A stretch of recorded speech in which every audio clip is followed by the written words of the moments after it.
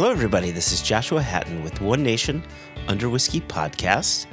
I am joined today, and I'm joined as always, however, this time with a glass of Irish whiskey in hand. I'm joined with Mr. Jason. You take that back. You take that back. Listen. Oh, boy. I said I hosted an Irish tasting the night before this recording. And I told the people in the tasting, the Irish are my cousins. Mm-hmm. And if I am able to represent the best of their spirit, then I am doing well by my cousins. So it's only a joke. I will also hasten to add that Ireland played Scotland at Murrayfield in Edinburgh the weekend before this podcast recording. Oh, okay. And our Scottish boys fought tenaciously in the first half. They played a blinding game of rugby against arguably the best team in the world. Arguably. America? We went in at the half down 8-7. Okay. Fought valiantly. But regular followers of Scottish sports will know how this one ends. Which is, in this my full time, we had lost 22 points to 7. So 14 unanswered in the second half was our downfall. Wow. So you started off, it was 8-7. You were doing okay. There was hope. And then what was the final? In the half. And what was the final? 22-7. 22. They pummeled you. Well, so giving up 14 points to Ireland in a half is nothing to be embarrassed about. The trouble comes when you don't put up any points of your own, which again, against Ireland is nothing to be embarrassed about. But boy, that first half of rugby that we played against the Irish, some of the best Scottish rugby I've seen in 3 decades. Yeah. It was absolutely phenomenal. But, as I said to the gathered group last evening, I will not let a rugby result taint my feelings for my Irish cousins. And so I continue to represent them well. And last night was a lovely tasting. Let me ask you a question, Joshua. Okay. You know how the Irish in these single pot still releases do these split mash bills? Yes. Of malted and unmalted barley. Mm-hmm. I tend to find that creates a very pronounced cereal note from note to palate to finish, that as a Scotch drinker and as a Scotsman who loves his single malts and that full 100% malted barley oomph, I often find that cereal note to be a little lacking in the main frame of an Irish whiskey. And I'm curious your perception of that and how you consider that, because I know you are also 100% malted barley single malt guy. It's a very specific flavor, and it seems almost unavoidable when they're doing the pot still, right? That unmalted to malted barley mash bill, which I think I've got red breast in my glass, and I think they're 50-50 or somewhere about there. Yep. Yeah, I have to be in a mood for it. I have to be looking for that flavor because it's unavoidable, and it's funny, until now, I hadn't really even considered how prominent that note is. And if it's that prominent, does that go to show that barley is in fact a flavor creator and not just something for yield. Well, I will not make the reveal to the listener just yet, but I will hold up to the camera. This was my fifth whiskey. This was my closing whiskey last evening. Yeah. From an Irish distillery that is very barley forward and very terroir driven. And to my mind, it was the best of the bunch. Isn't that interesting? I was expecting you to say the opposite. I thought you were going to say, well, I hate to say it, but it was the best of the bunch. So the reveal, yeah. Well, go on. I know you're going to do a reveal. Are you going to reveal? Yeah, you are going to reveal. Okay. Absolutely. So you do the reveal, and then I think I'll ask the question. I think the question is better asked after the reveal. I think. Could be wrong. So my reveal for the listener is the fifth whiskey of the tasting was the peated Waterford. This was the Ballybannon, so Irish peat with Irish grown barley. It was excellent. It was really excellent, and it's 100% malted. That was one question. Barley in the mash bill. Yeah. So it's peated, which is a leg up, right? And every Waterford comes with a code on the back. Put in the code on the website. You get more information than you can possibly use. It is incredible. It's like taking a sip of water from a fire hose. It is a lot. It was young. It's 3 years and 8 months maybe. Peated lets you get away with young stuff, right? Yep. We've talked about that on the podcast plenty of times, right? 100% malted barley going on in there. It was, When I was making up the samples for the tasting, my office smelled like mezcal. It had this fresh, bright smoke going on that, it really had me. I literally turned my head in my office and thought, do I have an open bottle of mezcal somewhere? Wow. And then I realized, it's the Waterford Peated that I just poured 20 samples of. So my question to you then, because that's what I saw. If you weren't going to do the reveal, I was going to at least highlight the point that it said peated. And so do you think, and I don't know if you can properly answer this, I just don't know, but do you think it was the best of the bunch simply because it was peated and you needed that peated element? Yes. Yeah, okay. Yes. I can answer that question very easily. Okay. Yes. But I'll tell you that the lineup was actually Kilbeggan small batch rye into Redbreast Lastau, which is what I've got in my glass right now, into Teeling small batch rum casks, into the Teeling Virgin Chinkapin Oak, which you and I tasted together on the last episode of Extra Extra, and then closed with the Waterford Ballybannon, which was the peated 100% malted barley Waterford. So let's focus on this Waterford. At 50% ABV. Oh, good. FYI. Nice solid ABV too. So this is Ballybannon's the farm, right? Am I correct? Correct. So it's not the barley type. Does it talk? I imagine it talks about the barley type. Concerto. Okay. How much of a focus on the barley is this bottling, or do you think it's more peat focused? I would, if I was selling it, I would definitely make it peat forward. I would definitely be hammering home the fact that this is Irish peat, which isn't that funny for where today's episode is going, right? Between barley having flavor and peat existing in other locales. Yes, continue. Right, isn't that terrific? So yeah, just like Westland are talking about Washington State peat and Washington State barley, here you've got Waterford with Irish peat and Irish grown barley. and able to make something really quite compelling with it. Mm-hmm. It's $110 for the Waterford. It's a lot of money, right? It's a lot of money. That's a lot of money.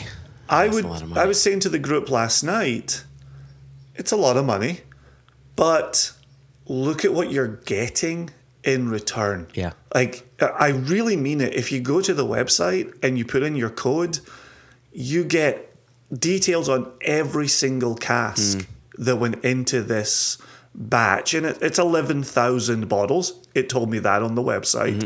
Mm-hmm. It gives you the exact breakdown of every single cask. It then gives you the exact breakdown of the batch and is telling you what's the percentage of American oak, first fill, what's the percentage of virgin American oak, what's the percentage of French wine, and then there's a Van Du something is 11% of the makeup as well. It shows you the farmer who's growing it. It's everything. It's everything you could ever hope for. What's the farmer's shoe size? Does it have that? Yeah. See, I wish you hadn't asked me that. I could have told you what he had for breakfast that day, but I couldn't tell you his shoe size. I mean, it tells you, what's the harvesting date, what was the planting date, what was the mashing date. It's a lot. So 110, paying living wage, smaller outfit out of Ireland, putting it all together, peated. Yeah, there's no getting away from the fact it's a lot of money. It's the exact same price as the Teeling Chinkapin. And aside from that being the Chinkapin, there's a lot of bits and bobs on the box as we showed on Extra. Yeah, sure. But aside from knowing it's Chinkapin and aside from knowing it's 50% unmalted and 50% malted in the makeup, I don't really have any other information about the Chinkapin. So if information is worth something, it costs money to maintain a website and put all that information on it. At the end of the day, if the whiskey was terrible, we wouldn't be having a conversation over whether it was worth 110, whether it was valuable or not. I think we'd still be having a conversation. The conversation would just simply take a different turn. Lot shorter, right? It's terrible and it's $110. Do not buy it, right? It's good and it's $110. Okay, how do I justify this purchase? Indeed. Definitely the way to go on that. Listen, speaking of Ireland, we have a Scotsman that wrote in. Checks out. We're good people. We know how to write. Yeah. I like what you did. You've done this a couple times now where you front-loaded an email into the conversation before we brought in, the main portion of the podcast, the interview.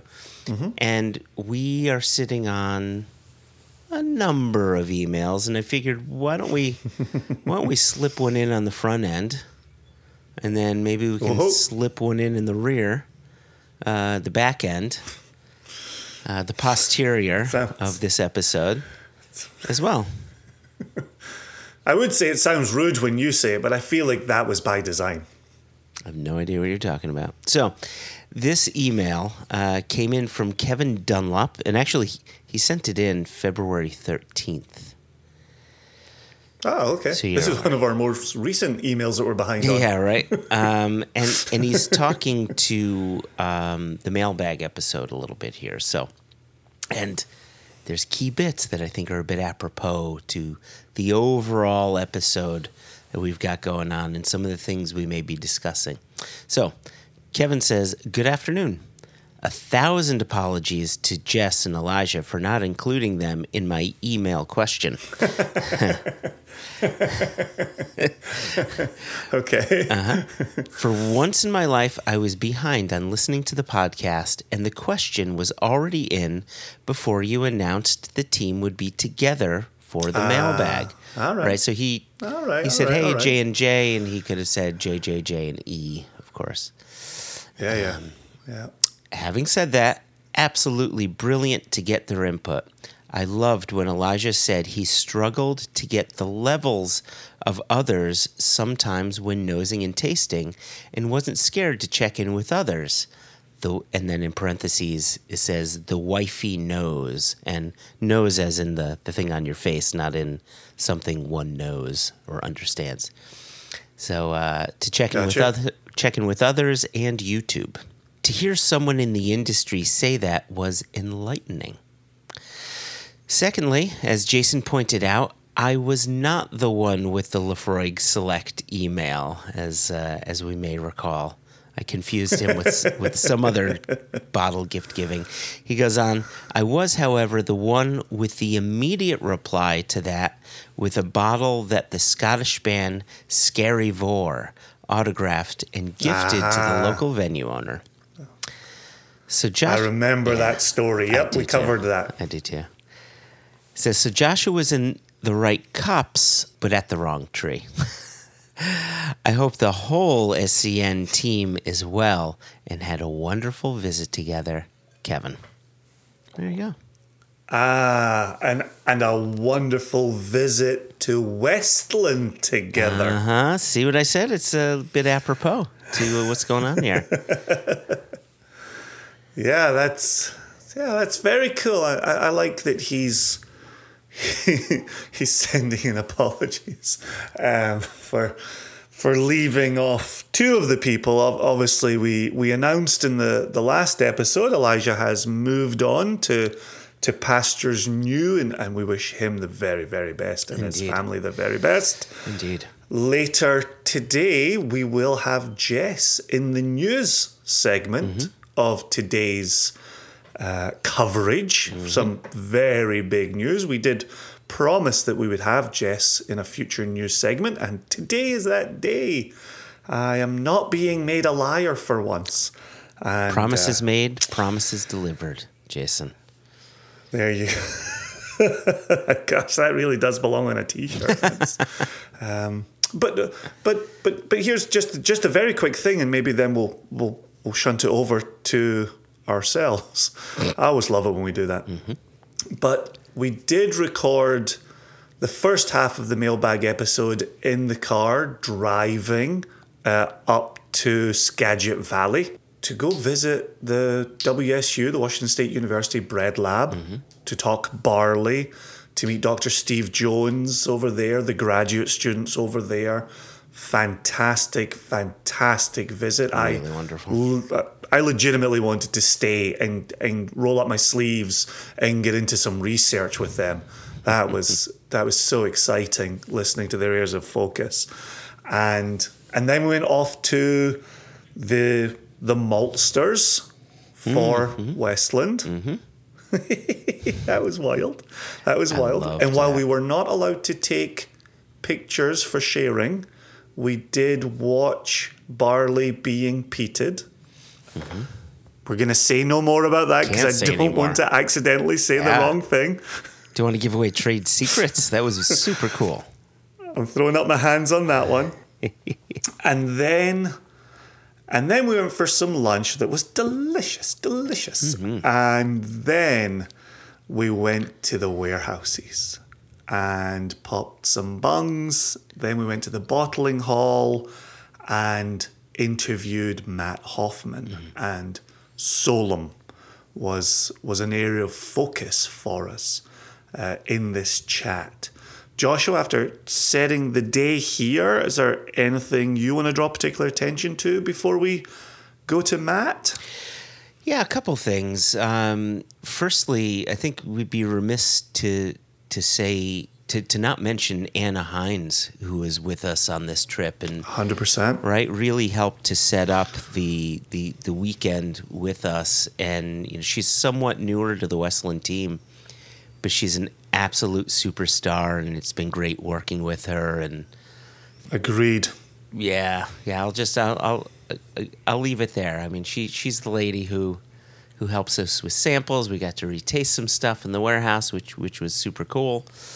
The last thing that I'll mention too, you mentioned Solum. Obviously, Matt's going to go into that a little bit, but Solum, our listeners may remember Matt and Steve Hawley at one time talking about it, and it was their peat project, and this is their peated whiskey finally being revealed, being released. And we often talk about being part of a distillery's evolution, or at least being able to follow along the evolution. And it's so nice to talk about something 3 to 4 or 5 years ago to then finally taste the final product. And I just thought tasting that whiskey along with Matt was a great way to frame the whole conversation.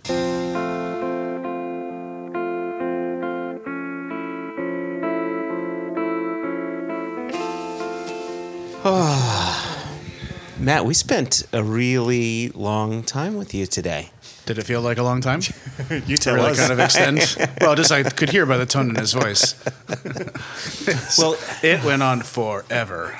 Well, we got to do things with you. Settle.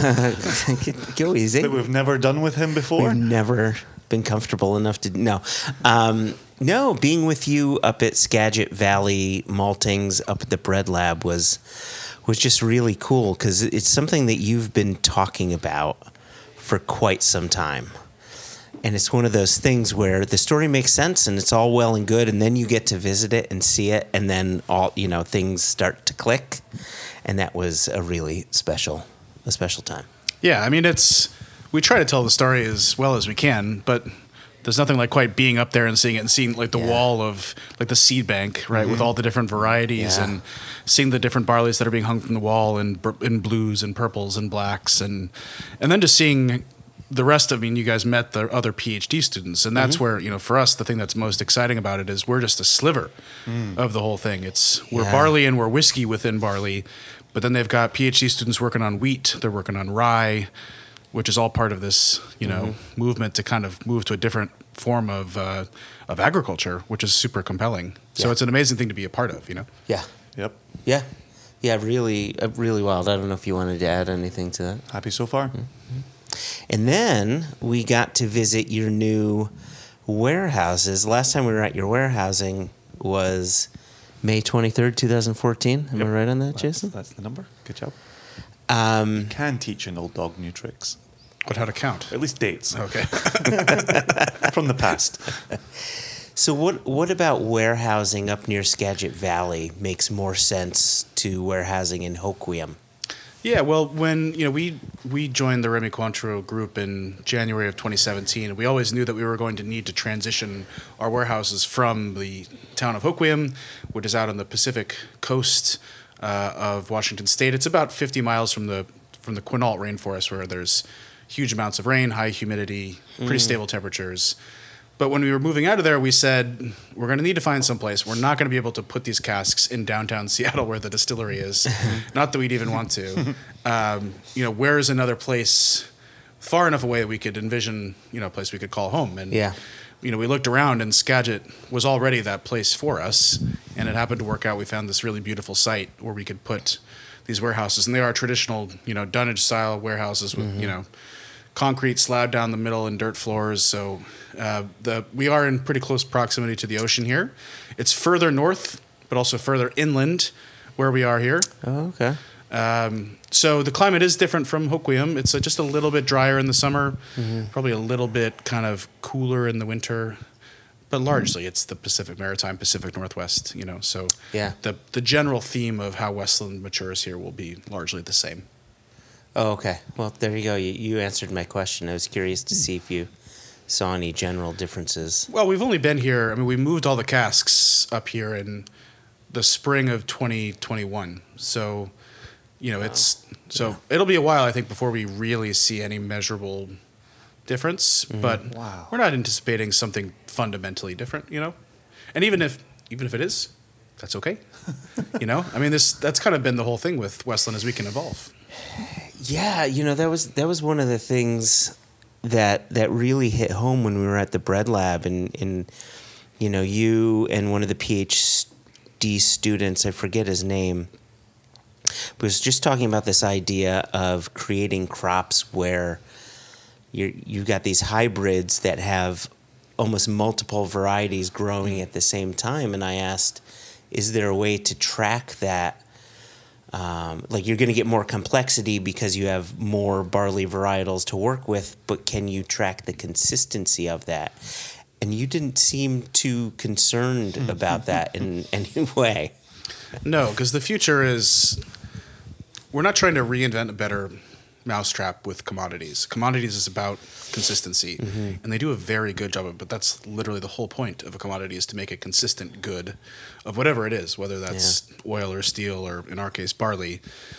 So when we go off of that system, we want to use different barley varieties. Resiliency and diversity, in nature is not consistent, but it is consistently reliable, So that's where the process of blending comes in, is we can use the process of blending to make a more consistent release style as it comes in the future.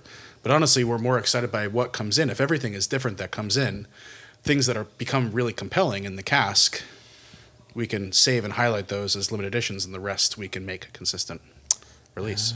Okay. Yeah, it's almost like we can think of us as blenders working with different distilleries, and no longer a single malt distillery, which is, of course, what we are. Interesting. The thing that we continually run into is, as independent bottlers sourcing single casks, we're always looking for that unique, singular moment in time. When we then talk to producers, there's always that conversation of, well, we could pull this flavor profile and add it to that flavor profile. And I think it's easy for us to forget that that's the producer's line of business. And you're really creating or you're pulling from a much larger palette to create a series of stories, releases, additional moments in time. Yeah, and it gets tricky, especially when you get a head of steam around, here's this varietal that we're really excited by, and then you might get something where it's like, well, you're going to be a bit player, and you're going to be a great bit player, but you can't be a superstar all by yourself. But that's the thing, is that there's so much beauty in putting all of those bit players together and doing something really amazing. This is good whiskey. Thank you. End of discussion. How dare you? So this is the long-awaited Solum. Solum is our locally peated whiskey, where we saw today. Yeah. The peat being made. Yes. The peated malt being made. And this is being released in March of 2023 after, almost 7 years worth of distilling work. And then we really started the project in 2012. Not distilling it, but just trying to, we found the bog, started working with maltsters to try to get it sourced and all that. So it's been a hell of a journey. So the guy up at the Skagit Valley Maltings had said that basically what you did is you Googled peat bog, Washington. Yeah, that was the truth. Yeah, and so, but what I hadn't realized is that your search for local peat goes back now 11 years. Yeah, because it was something we wanted to do right from the beginning. So, I remember 2011. I still have it somewhere. I have a big old map of Washington State, probably a 4-foot by 3-foot map with bogs marked on it with little red arrows I stuck to it. I eventually found this book. It didn't take a long time because, again, I used Google. But it's called The Peat Resources of Washington. If you just Google it, you can find it. You can download it. It's from the 60s. And it has a map. It has not all, but many of the peat bogs in Washington State mapped, which is super interesting reading if you want to read about the different types of peat that's in Washington State and things like that. So what would that book have been used for back in the 60s? Well, it was written by the Department of Mines. Oh, okay. So mining, presumably. Wow. But, they're using it. Just like today, the vast majority of peat is not used in whiskey. It's used in other things. It's used in potting soil, and it's also used it's used to clean up fuel spills, things like that. It's a great spill absorber, as it turns out. Yeah. Okay. So, go ahead. So with that said, there are large conversations around peat in the United Kingdom. We're taking out, 96% of the use done by garden centres. And now the whiskey industry is the only industry using peat in the UK. And there's talk about sustainable draws from peat bogs, not drying out the whole thing and pulling out the whole thing, creating a trench, but more kind of drawing from it while it's still itself. What does your experience of that look like here in Washington State, and how easy was it to gain access to a peat bog? Yeah, so it's exactly the same. We are trying to harvest peat as sustainably as possible. And when you talk about sustainability with peat, there's two things. There's the carbon footprint of peat, and then there's the environment of the bog that it's in. So the big problem with peat bogs is the trench drain method, and they cut in the trench out and then it drains. And I mean, ideally, you're going to harvest everything in that bog after that point, because everything that's in that bog that's reliant on water that's alive is going to die, because all the water is going to go out. Yeah. So, so that's one thing. The second thing is the carbon footprint. And again, the cut and drain method, where the water is drained out, everything that, now that the water is drained out, that's what kept it from decomposing. And that's what kept the CO2 and methane from being released into the atmosphere. Yeah. So again, you have to harvest all of that stuff. Either way, it's all going to be released into the atmosphere no matter what. So that's the big problem with peat as it's being harvested. So the bog we work with doesn't cut and drain. They actually can't, because it's situated on a spring. So it's continually flooded, and it's like the exact opposite of like the beautiful romantic. Like you go to Isla and like the wind's blowing through your hair, not my hair, and and you cut the little the brick out of the ground and you set it aside. It's amazing. It's an amazing experience. And like if you were to go to this bog, they take a backhoe and stick it 10 feet underwater and scrape out this bucket full of muck. From underneath the water. Just sludge. It's the opposite of the romantic. But like what comes out of that is you're not pulling from the part that's alive within the bog. You're pulling from what's underneath the kind of bed of it, or 10 feet down, even though the peat goes down 40 feet. And the ecology of the bog remains intact. And then also your carbon footprint is limited to just what you pull out. Yeah. Which is very low, actually, in the grand scheme of things for Westland or for any whiskey distillery. Okay. So we're able to, keep the footprint of that to a minimum. And, there's 50,000 acres of peat in Washington State. We use 2 cubic yards of peat a year. Wow. It's like, so there's, scale is all relative. Yeah. So that's 2 cubic. Okay. Cubic means you go down as well as side to side. Okay. Welcome to geometry. Josh, your hand. I tell you. You go down and side to side. So you only answered one of my 2 questions. Okay. And so how did you even gain access to a peat bog? So this peat bog was grandfathered in, and if I'm totally honest with you, there's been enough stories told to me about how it was grandfathered in that I'm not actually sure what the truth is. Okay. But the main thing is that it is situated on this spring, and so at least from the harvesting of it, it is something that you can't do a cut and drain. Like you couldn't replace it with something else. Whereas like there's like neighborhoods in Seattle, like the Ravenna neighborhood of Seattle, like was a peat bog, and they drained it and built something on top of it. So like, so they couldn't develop it or turn it into something else. Maybe that's part of the reason why. Okay. There we go. But that's been around forever. And the funny thing is the guy who runs it bought it in retirement, and he was a former narcotics detective. And he said, "I want to buy a peat bog for his retirement gig." Okay, whatever. So never knew that was an option. Yeah, right. So he bought this, and he retired narcotics detective, and then just a few years later, weed was legalized in Washington State, and now his biggest customer is the marijuana industry. Oh. Which is quite funny to him. There you go. And he seems to have good spirits about it. But seems to. Yeah. Well, he's just, what can you do? So now I'm curious, what's marijuana production doing with peat bogs? It's the same thing that the home gardening or potted plants would do. They need. Oh, so we're back to the compost. Yeah. Because planting compost.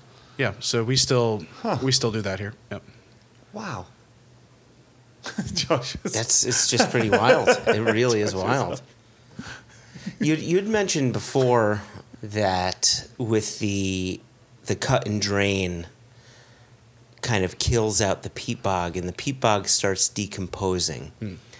The interesting thing is the way at least the Scotch whiskey industry has talked about it, or at least as I remember it being talked about, was that peat was vegetation that had been decomposing over X number of years. And so it's not really a decomposition. What state is that living in if you're... Well, it's not alive. Yeah. I mean, there's the part that's on the surface is what's alive. Yeah. So it's the part that's underneath is what would have been alive and what would have decomposed quickly under normal circumstances with exposure to oxygen and not being waterlogged. So what you're saying is once you do that cut and drain, the peat can't continue growing because you're killing off that top layer. Well, that is also true. Yeah. But it's basically like, you ever heard of like those like bog butter that they find in various places? No. You must. Seriously? No. They find this is a real thing. Where they'll find like big old, like big things of butter that some, ancient, Celtic person would have thrown in a bog somewhere in the British Isles, and they find and like mummified people. Like, and now I'm familiar with them finding people. Yes, but never the butter. But the whole point is that once it's in there, it prohibits the decomposition of whatever's in there. Mm-hmm. So for most peat, absent the butter or the various bodies that are thrown in there, it's just the piling on of the sphagnum mosses and whatever else is growing in there. So you just kind of have this stuff that's not alive anymore, but it's not decomposing either. It's kind of sitting in there. Yeah. And eventually it turns into coal, given enough time. Okay. That's how the process of coal is created, if I understand correctly. So, but you can still, harvesting underneath, like you can in Scotland. I think they'll in some places cut the top off, harvest underneath, and then put the top back on. I don't know if that works or not, but I've seen it done. Very interesting. Put the bodies back in. Put the bodies top back in. on. Spread a layer of butter on top. Sounds delicious. You could but if you took a few bodies out, you'd leave room for extras just in case. That's right. You never know. You never know. Or more butter. Have people tried to eat this butter? I would hope Probably. so. I would hope so. Right? Somebody is edges. adventurous. Yeah. Right. Yeah. Take from the middle. Yeah. Take from the middle. Yeah. How could you not? Somebody must have. Everybody's done something once. Yeah, once or twice. So back to Solum now. We've got into Gardener's World. Going back to Solum. You talk about this scoop coming out. Now, obviously, you need that dried, a la Scotland, kilns, blah, blah, blah. How are you then treating that scoop of sludge so that it can be used to peat barley? So the first thing to do is to get it away from a sludge-like state, is to get it from this kind of soupy, hyper waterlogged mess.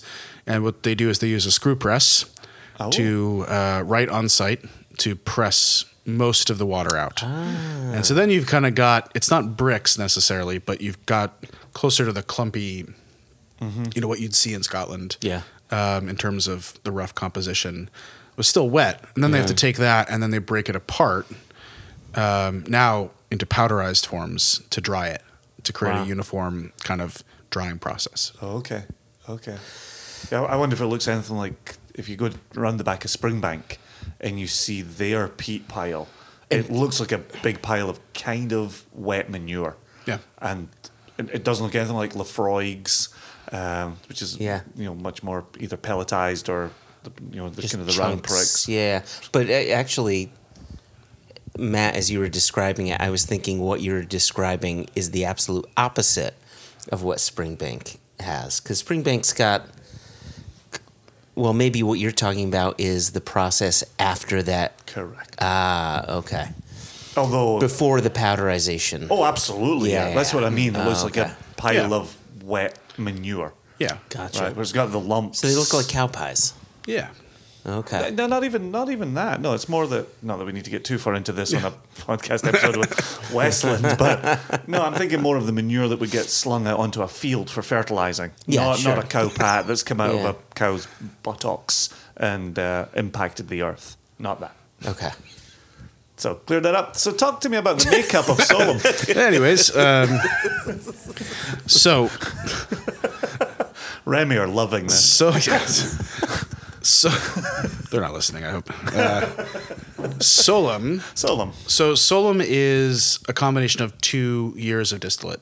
this is Solum Edition 1.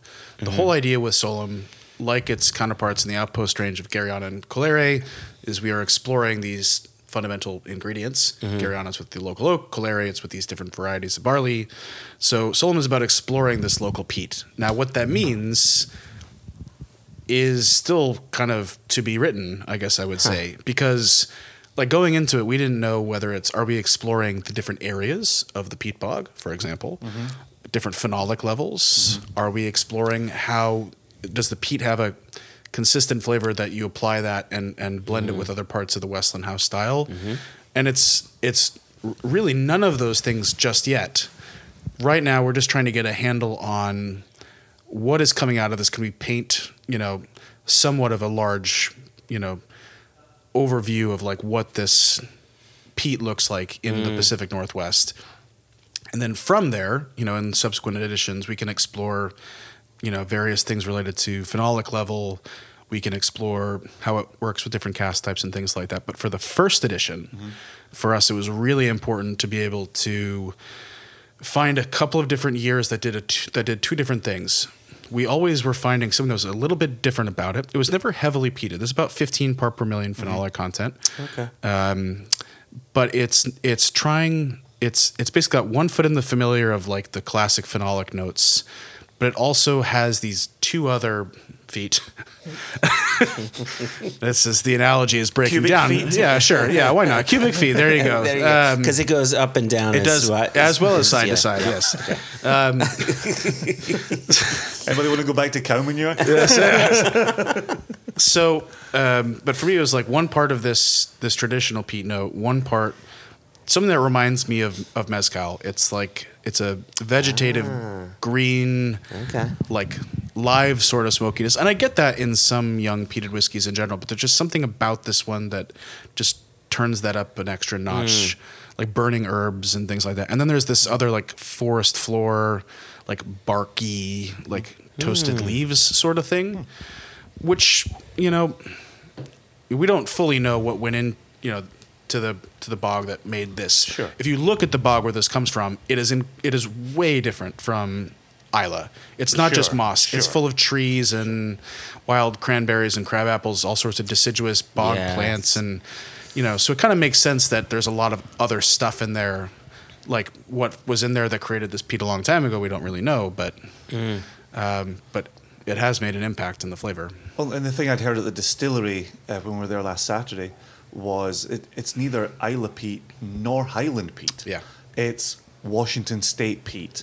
And I almost feel like we've talked previously about, Scotch single malt and Indian single malt.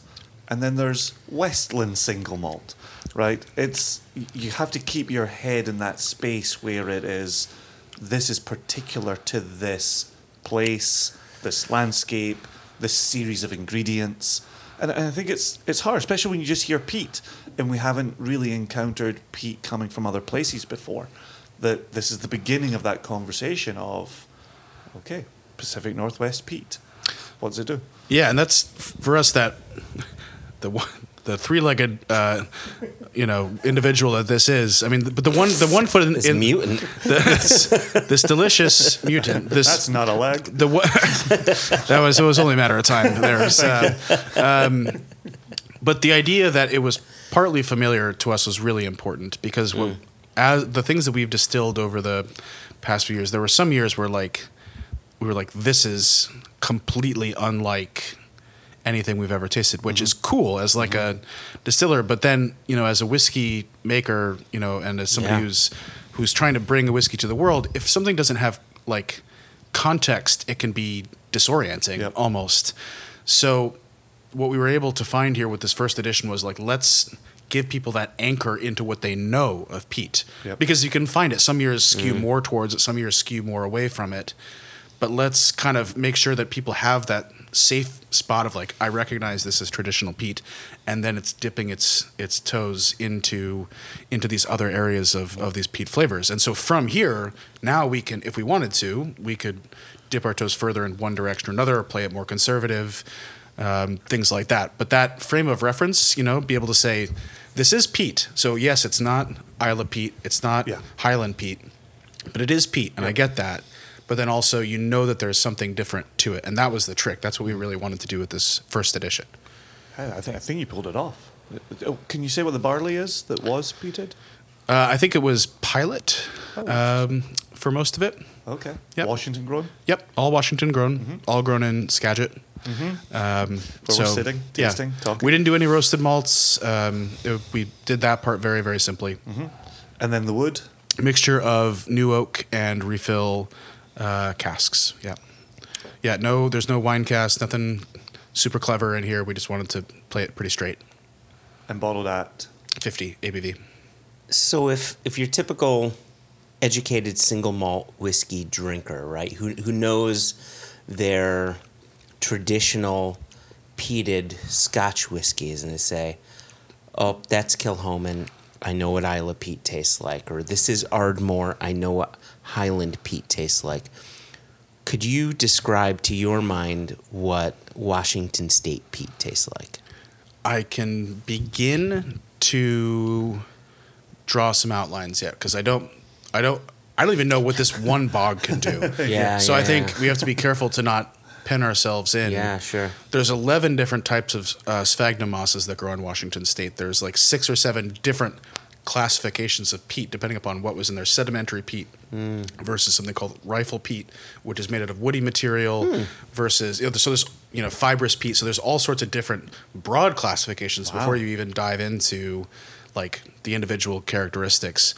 But I think in general, what we're seeing is more of this away from the pure sphagnum moss, like iodine medicinal notes, and more into this kind of wild earthiness, and also this forest flory sort of barky, earthy sort of thing. It's not like campfire necessarily. It's close. Yeah. But it's like a campfire made of leaves and bark only. Yeah. If that makes sense. Yeah, for me, it's rooty, it's barky. Yeah, it's rooty is a good word. Yeah. It's definitely on the Highland side of things more than the Isla side of things, but then having its own profile within that. Yeah. So I think as we explore more, we'll begin to understand. But this is the journey. This is the fun part. And again, we're only working within this tiny little section of this one bog that's 40 acres of the more than 100 different bogs in Washington State that create all of this with all the different things that grow in it. It's like literally the complexity is overwhelming. Yeah. So what does Washington State peat taste like? It's early days. It's early. Yeah, you had said it. It's being written. But this is now, it. But this is the first time, to the best of my knowledge, and maybe somebody will correct me one day, but to the best of my knowledge, the first batch of peated malt we made with Skagit Valley Malting in January 2016 was the first batch of peated malt ever made in America. Wow. So that's cool. It's where there's a lot of learning along the way. Yep. A lot of learning. So for future batches of malted barley and the future distillations you have done, I'm using 2012 as an anchor point here. And so as you've gone, through this process, have you been pulling from different parts of the bog? Have you been exploring, or have you been using a batch of peated barley from one run of peat? No, we have. It's mostly coming from one area of the bog, but at the moment that has been less of a concern than just trying to get a consistent phenolic level. Frankly, and trying to understand the mechanics of how that's supposed to work, because the way that stuff is burning in our bogs is different, or burning from our bogs to Skagit Valley Malting is different. So how much, the variability of the peat makes a difference there is still a bit of an unknown, because we've changed a lot of other variables. We've changed the technique, the equipment used to smoke the peat 3 times. Okay. And it's been refined, and it's getting better and better and better, and more consistent. But at the moment, that is probably the next thing to explore, is like trying to be precise about where stuff is harvested from, and honestly just trying to understand the composition of it. Yeah. But you don't have those experts that can translate it into, this is the phenolic content that would be created, Yeah. Speaking of phenolic content, you mentioned it's 15 ppm. Is that on the barley, or is that after That's on the barley. That's on the barley. Have you tested what the phenolic content is after maturation prior to bottling? Okay. I feel like anytime people talk about Oh, absolutely. phenolic, they're always talking about. They're on the always barley. talking about barley, but But you're I do a nerd, sir. well. Yes. I do think about it quite often, and there's one particular bottling that always comes to mind, and it was by Glenn Murray, and this was released maybe 10, 12 years ago at this point. And they had done a trial run on peated, and there was a 2-year-old spirit they released, and on the ticket it said, a little like neck tag I should say, it said barley was 40 ppm, and then final product was 14 ppm. And I always thought that was interesting, and there's not a lot of people who are really talking about that, so I was just curious where you rated your... I think the general rule of thumb is that it's on you the lose about barley. half Yeah. from whatever is on the barley into the distillate, and then you lose more as it matures. Yeah. So that sounds right. But the other trick that nobody really wants to talk about is like when we say we measure phenolic content, what exactly do we mean? Because there are different types of phenolics. Ooh. And because See, you can always trust this guy. Always. so it's like, I mean, that's the hard part is and again, when we're dealing with people in the U.S., so like we want to measure the phenolic content of malt, and they go, "You want to do what now?" Like, because it's just not Yeah. So there's challenges that come with that stuff too. So again, super early days in the grand scheme of things, but which sounds crazy to think about. I mean, we're returning to the oldest style of whiskey in the world, Yeah. and it's 2023. And it's the fact that it's still so unknown and there's still so much to learn is fascinating. Yeah. I had a follow-up question. Please. Okay. So the question that I have is going to tie itself somewhat to this new category that's about to be, like, hopefully, fingers crossed, birthed, American single malt whiskey. And you, as American single malt producers and plenty of others here in the U.S., are building this catalog of whiskeys, different distilleries from all around the country, building all these kinds of single malts for people to enjoy, yet it's not yet a category. And now you're throwing on peated into this. And I'm curious, do you feel that you've created this fan base that's going to follow you along the way and really buy into this and go for edition 2, edition 3, edition 4 organically? That's part one. And part two, do you think if American single malt is codified as a category, then that opens up new doors potentially to other drinkers? Is that going to make the difference as you continue to evolve your whiskeys? I think for us, we are full speed ahead on making our style of single malt category recognition notwithstanding. Yeah. Now, when we're doing things that are very heady, when you talk about new types of peat or different varieties of barley and different forms of agriculture, a lot of that stuff is new no matter who you are as a whiskey drinker, and so that's not limited to people in America. That's a global thing, and we connect with people on a global level about that. But not all of our products are about those things. You can have our flagship whiskey and you can drink it and you could just be, you could just say it's yummy, Yeah. and that's enough, and I really Yeah. do mean that, Yeah. I think that's Yeah. a really important thing to be able to bring new people That's a in. good And so point. it's Yep. important for us as whiskey makers, even if we could do something where it was just limited edition releases that nobody had ever done before, like that's where having a flagship product is always so nice that, again, you can anchor. It's an anchor point that somebody can attach to and get in and find something familiar. And that's important, especially as the category comes around. Because this, some people they know what peated whiskey is. Yeah. A lot of people know what peated whiskey is.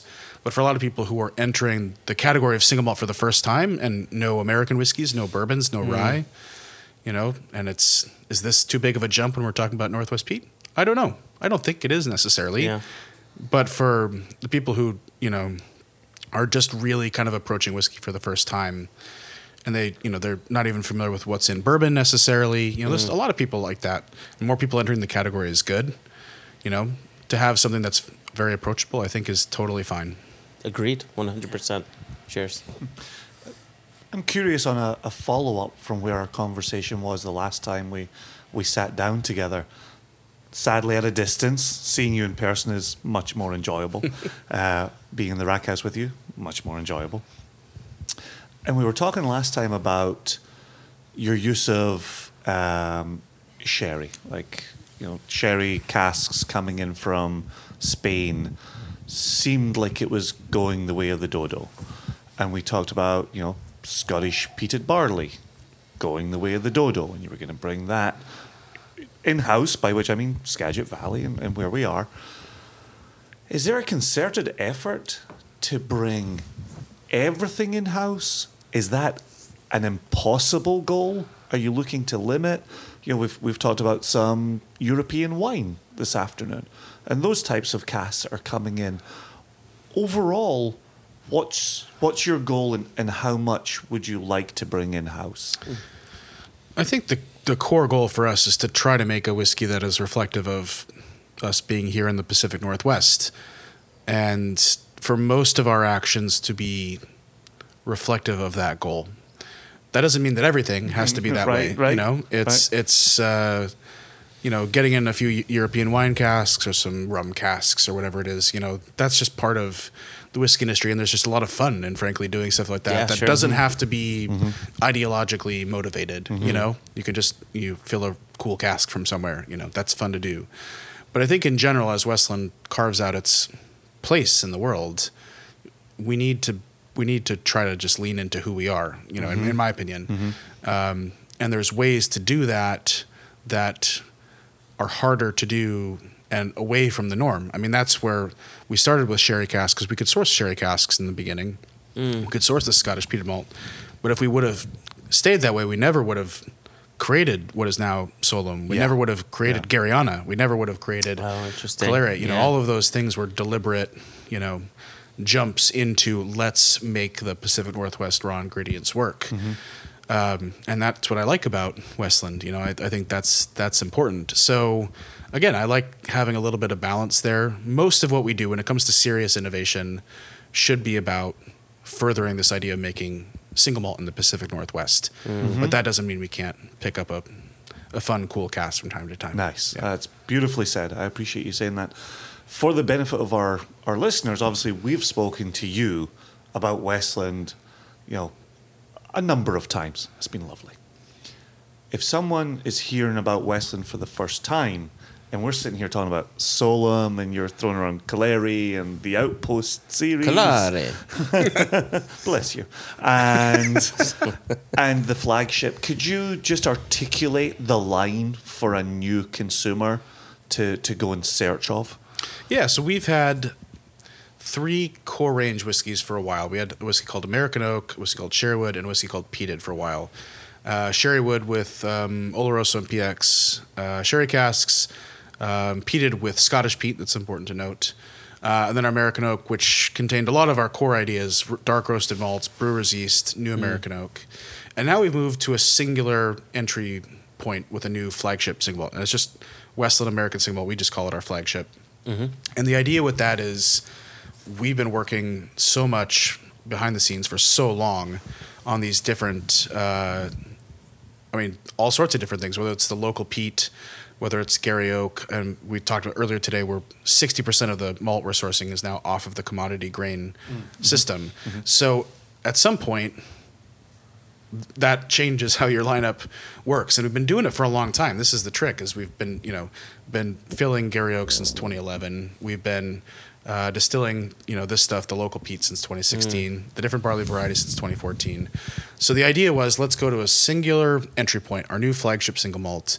It's priced at, $59.99. It's especially these days is pretty approachable in terms of price points.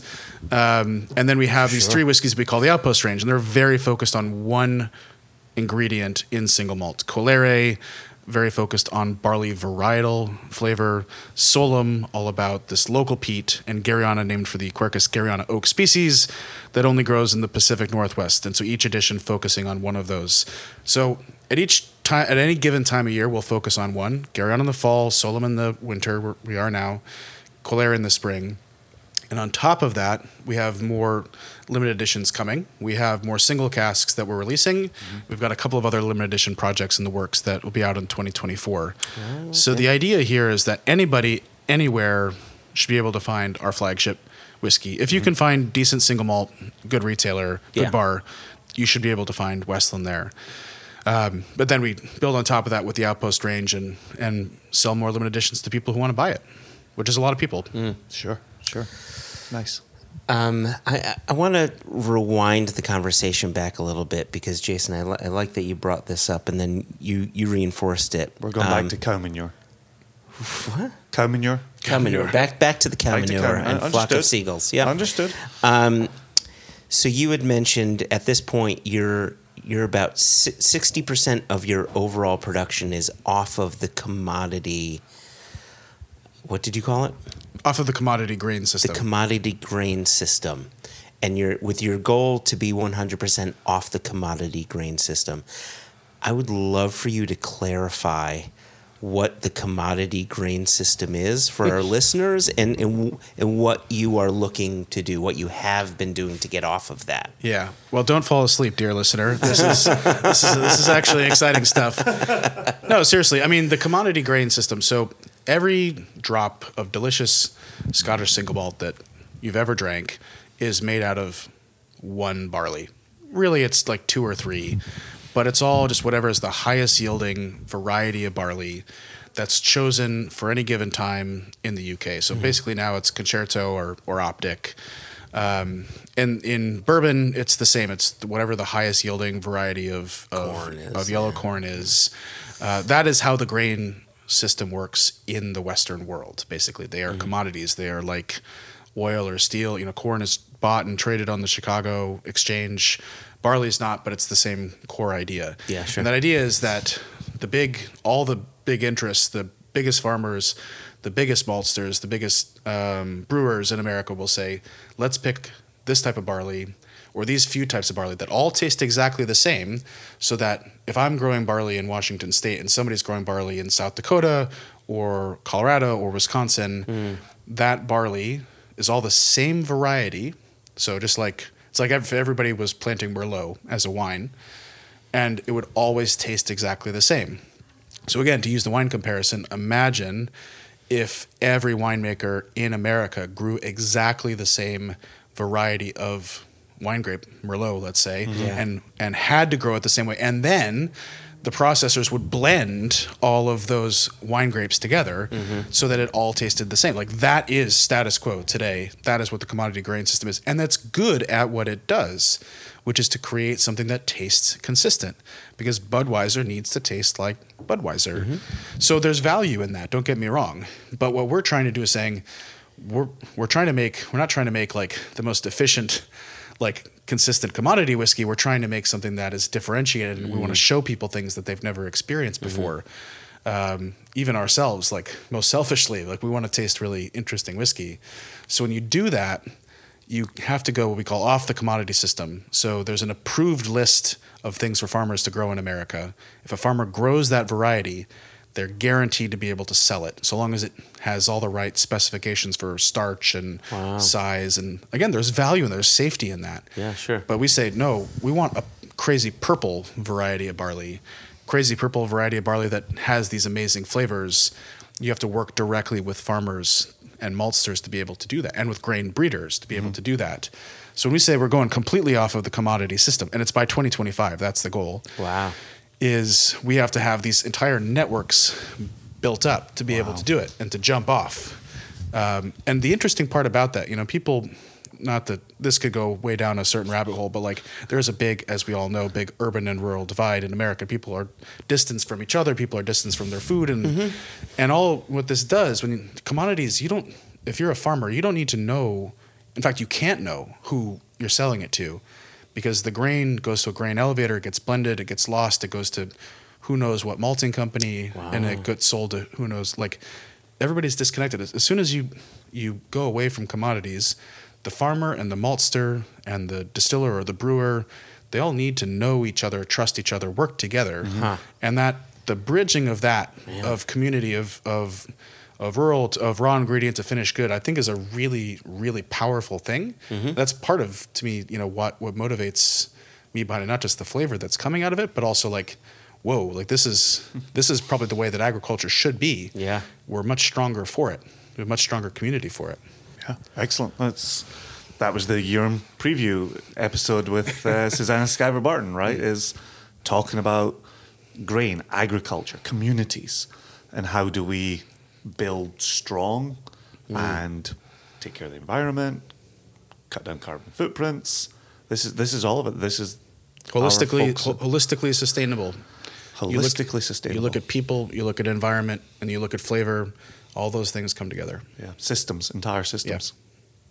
I know we're down a rabbit hole. How scalable is that? The issue is not scalability, it's replicability.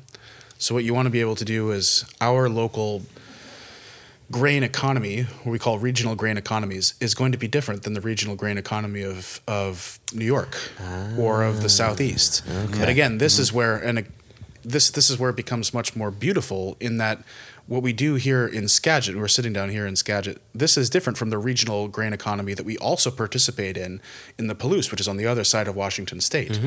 And those two things are different, but they're both, producing barley, which will both go into single malt, and they both have their peculiarities about community and about sustainability and all these other things, let alone sourcing rye from New England or from Pennsylvania or wherever, let alone sourcing corn from the Southeast, and all of a sudden you can do that very efficiently. Like the barley varieties we're developing here yield more in the field because they're suited to this environment. When they choose a commodity variety to grow across 2,000 miles, it's the master of none, Yeah. It has to grow moderately well across all the space, but it's not really great at any of it. Whereas here, you find one that really thrives here. It can thrive here under organic conditions, regenerative conditions. It yields more per acre, way more per acre, and you can do it organically, and you can have all of this flavor. And so you replicate those systems, and all of a sudden you have more actually out of the whole system as a total. But it's just that it's differentiated. But again, as whiskey lovers, first and foremost, that's what we want, isn't it? We want to be experiencing different styles of whiskey from different parts of the world. And so, that's what we should be shooting for. Yeah. Well, and that was the conversation with David Thompson at Spirit of Yorkshire. Spirit of Yorkshire. Where he was saying going from conventional means to sustainable means. Yes, you had a drop in yield that first year. By year 5, their yields were superior to where they had been with conventional agriculture. And I think that's such a strong selling point for making changes. And so for you to be saying, yields get higher. Like there's a reason. If you just want a fiscal reason to do that or to do this, that's it right there, right? Like your yields will be stronger. The only thing that this type of agricultural system doesn't benefit is a centralized economy. Sure. And that's, we went from, our partners at the Bread Lab talk about this all the time. We went from having 25,000 flour mills in this country to less than 300, in 100 years' time. Yeah. And, that benefits, and of those less than 300, 80% of them are 2 companies, and so that's who benefits from this big, system. And again, there is some value in that for somebody, but it's usually not the communities that are growing it. It's usually not in terms of nutrition or sustainability or in terms of flavor. Yeah. Yeah, you hear it over and over again. The farmers simply are not making the money that they should be making off ridiculous. Of the system that ridiculous. They're in. Many of the times we speak with you, we're always talking about projects. I'm so nervous right now. Didn't make a great face. As you should be. But to get us out of here, we spend so much time talking projects with you, casts with you. Like I was saying earlier, we've been in the rack house with you and explored a whole bunch of things. Hugely exciting. What are you excited about as you go through the rest of this 23 and start looking into next year? About Westland or in general? Hey, buddy, whatever you want to tell me. I mean, we can put a curtain between us. You can say whatever you need to say. I think I would like to put that would be nice. For me, the most exciting thing has to be the category recognition for American single malt. I mean, Okay. we've been working on it for so long. I mean, we've invested a lot of time in it. And I've told a lot of people it's not the end; it's the beginning. It's getting to the starting line there. Absolutely. But I haven't tasted any of it yet, but I'm super excited to see Jack Daniel's entering the category of single malt. It's huge. It really Yeah, is. it is. Yeah. And so just to be able to see what happens there as the official starting point, I think, to the race in American single malt. There's 250 distilleries now making it. But now we're at this point where with Solum being released, we've kind of fleshed out the big three kind of sources of innovation for us too. So now, we've always said this whiskey's coming, and it's been so like, oh my God, I cannot even tell you guys how much I've anticipated being ready to sell this whiskey and give it to people. So now we're there. Yeah. And just to be able to show stuff like that, we've got, Gariana's coming out and different varieties of barley with Colere and more single casks. It's just, there's a lot of exciting stuff going on for Westland, I think, at this point. As far as everybody else goes, I don't know, I'm kind of afraid to anticipate 2023 anymore. I didn't feel like that got us collectively in trouble in 2020, 2021, 2022. So Yeah. maybe we should, It's a dangerous game.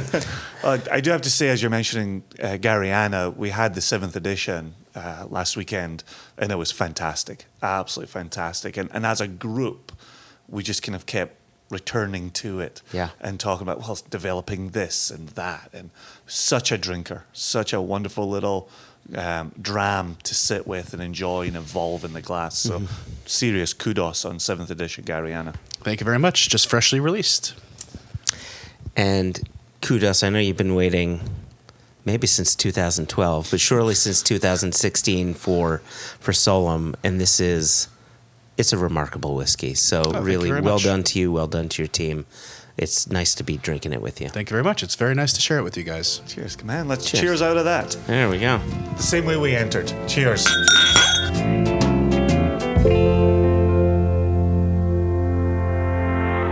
Sincere thanks to Matt for dedicating an entire day to us that also culminated with the interview we've just listened to.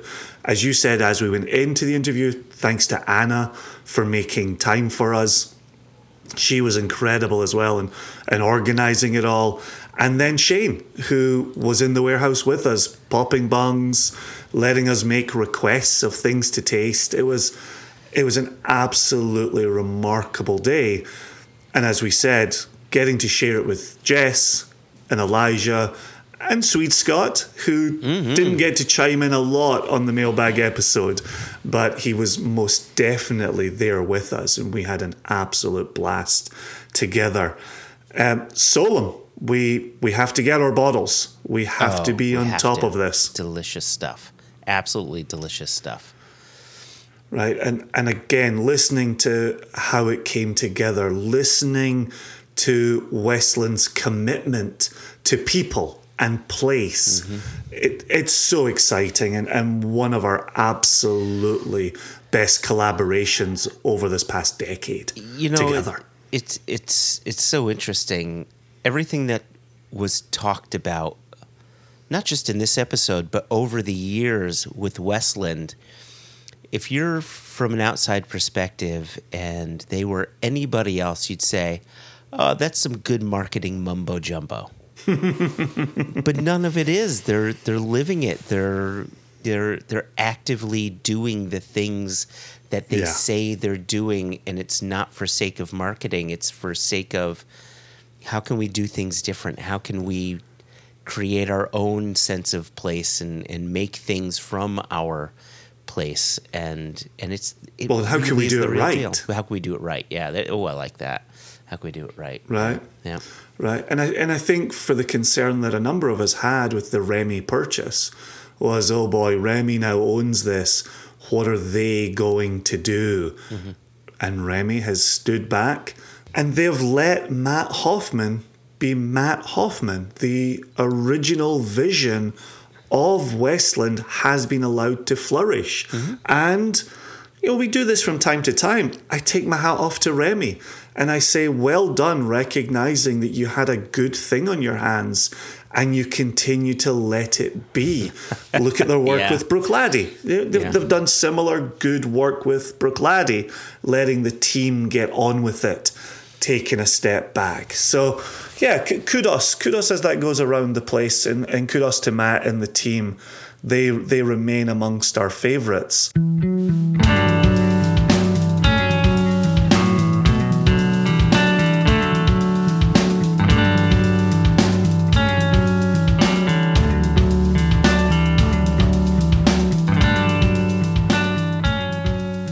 Speaking of Jess, she was on site, beside herself with excitement. And we're going to wake up the paperboy, and she's going to be beside herself with another round of excitement as well. Does that mean there's going to be two Jesses? If only the world had two Jessies in it, it would be a much better place. Extra, extra! Read all about it! Life story of Playboy Penny! Extra, extra! Extra, extra! Read all about it! Me and that Playboy... Jess, what's it like to ride on the back of the Paperboy's BMX bike as you go down the street, throwing newspapers at everybody, telling them about rich millionaires and everything? And then, what's the Paperboy like? Little Tommy Newstown. Tommy Newstown.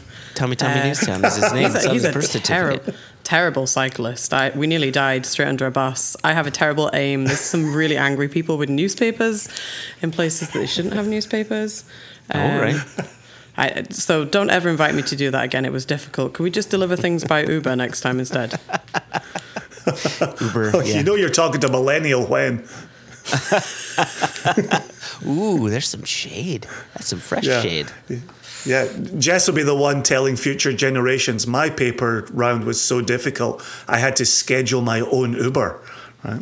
I did actually have a paper round, but unlike in the US where you're allowed to throw newspapers at people, you have to put it through the doors in the UK. Right, that was my paper round. Really? You couldn't just, toss it onto their front stoop or anything like that? We don't have many stoops.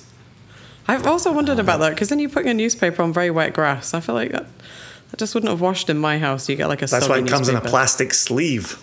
Yeah, plastic sleeve. Killing the planet one newspaper at a time. Well done, America. You're welcome.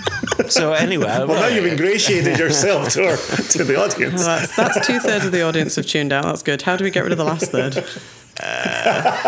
Oh, man. This Paperboy he's really sullied you, Jess. It's a very traumatic bike ride. It's been a long time since I've been on a BMX.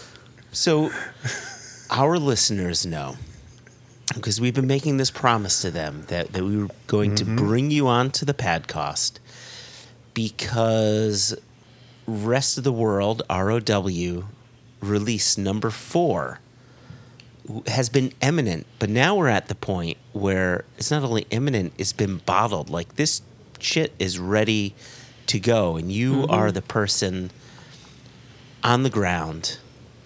You have all the details, and I would love for you to share the ins and outs of Rest of the World release number 4. Maybe focus on a couple that may be your favorites. Okay. In the grouping. I feel like this is suddenly an awful lot of pressure. This has been 100%. so long in the making that I kind of can't remember where we even started many years ago when I, as we've now made it an official term, the global logistics situation. Indeed. Began. Trademarked. And you're right, when you say I am on the ground, literally some days crying, just sometimes excitement, sometimes not excitement.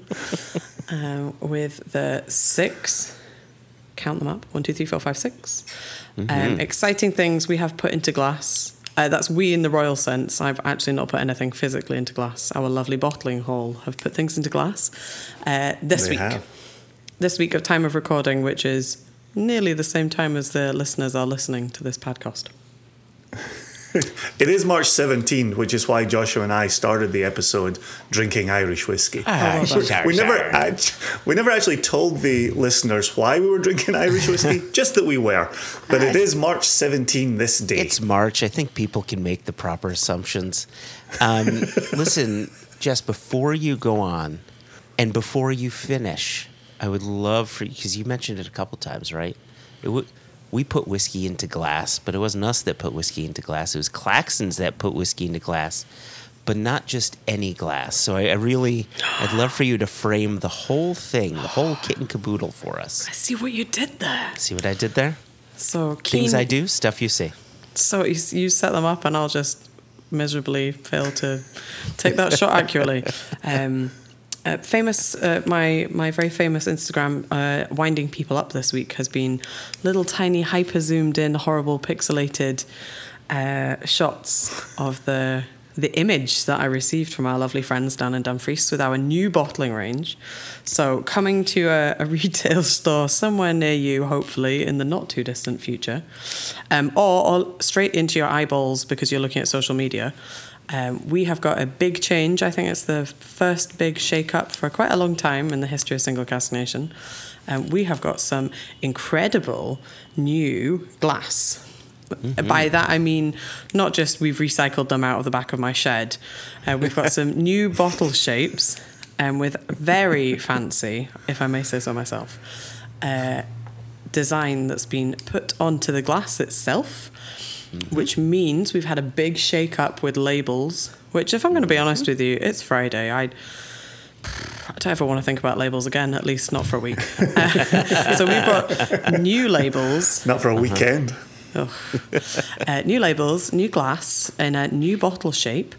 We've got new capsules, and in a total hashtag revealing all the new things, we have switched from cork tops on the bottles to screw caps, which have got very fancy embossing on them that took many months of thinking about. So I hope that everybody, as they merrily rip open the new capsule and immediately bin it responsibly, considers that took me 8 months to get to having a thing you can put straight in the bin. You're welcome.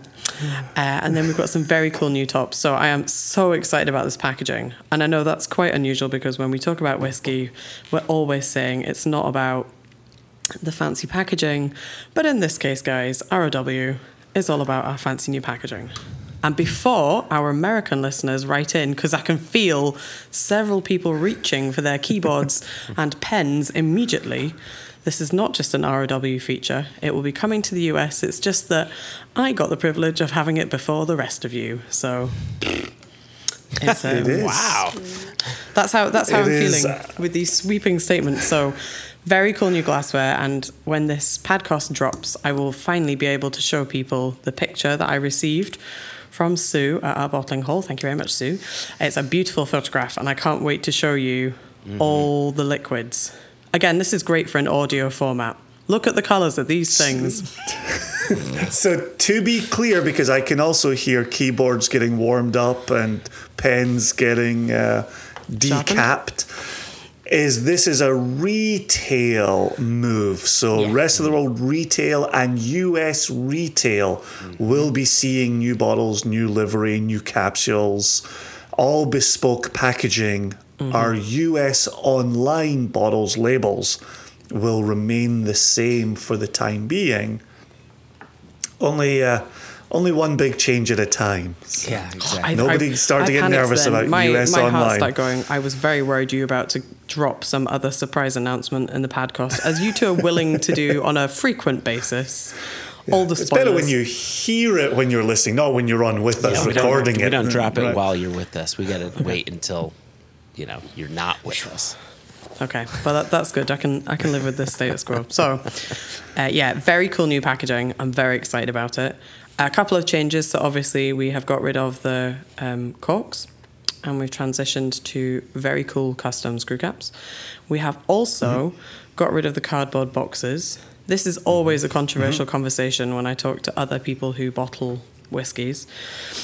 We've got rid of the boxes because we've got some really cool glassware that I want people to see and be able to grab on a shelf And if we hide it in a box, I feel like the 700 million hours it's taken us to get this glass to this stage will have been for nothing.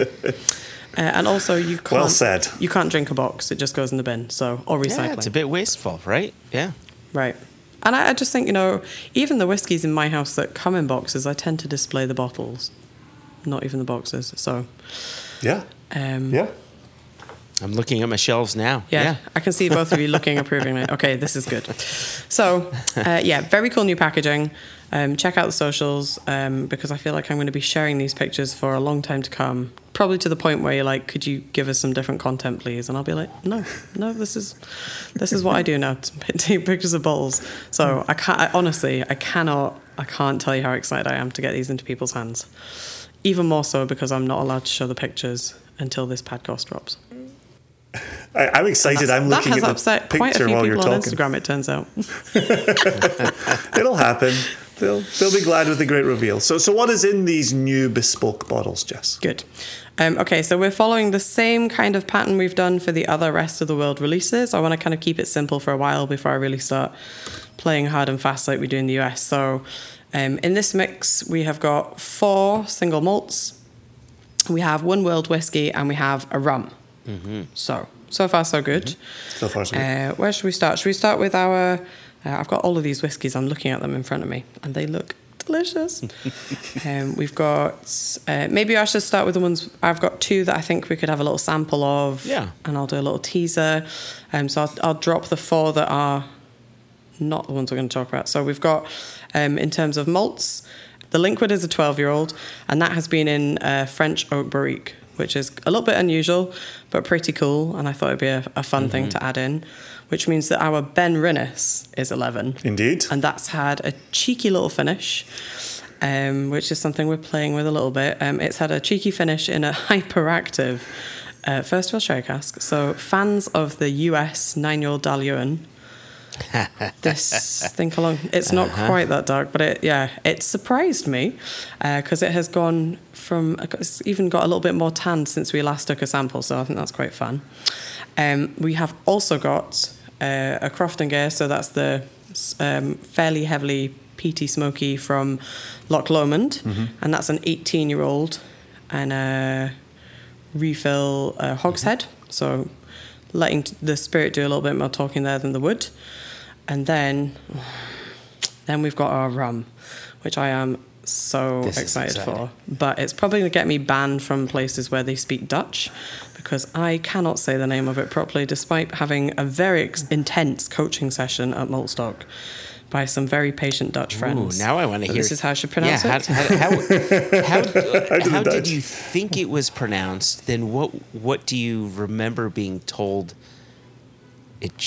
So I think I was kind of on the right path, but it was the nuances which I have failed to retain from Maltstock. So sorry, Dutch speakers, listen away now. I'm going to continue to call it an oiflet. Yeah, that's how I would pronounce it. Oiflet. They had a lot more kind of glottally sounds in it. Yeah. We were also in-house, we were calling it Oigavolt rum, which I'm going to have to work really hard to undo. Or not. Now I'm going to pour that. Or not. I have a similar glitch. I once ran a tasting where somebody referred to Kilhoman as Kickerman, and that stuck, and I really have to consciously unlink that. Anyway, so Oiflet, and that is our one of the oldest rums I think we've bottled. It's a 24-year-old. Yeah, you've got me thinking I'm waiting now. for you to say it. No, it's a... Yeah. I don't know if we have bottled an older rum than that. No, we've done the 16-year-old Trinidadian rum. That was so good. 18-year-old Spanish rum. That's the one I was going to say. That might be our oldest. We've got some Barbados rum in our warehouse that's 17-ish year old, but 23 years. There you go. That is our oldest rum. 24 years, sorry. 24. Yeah, Four.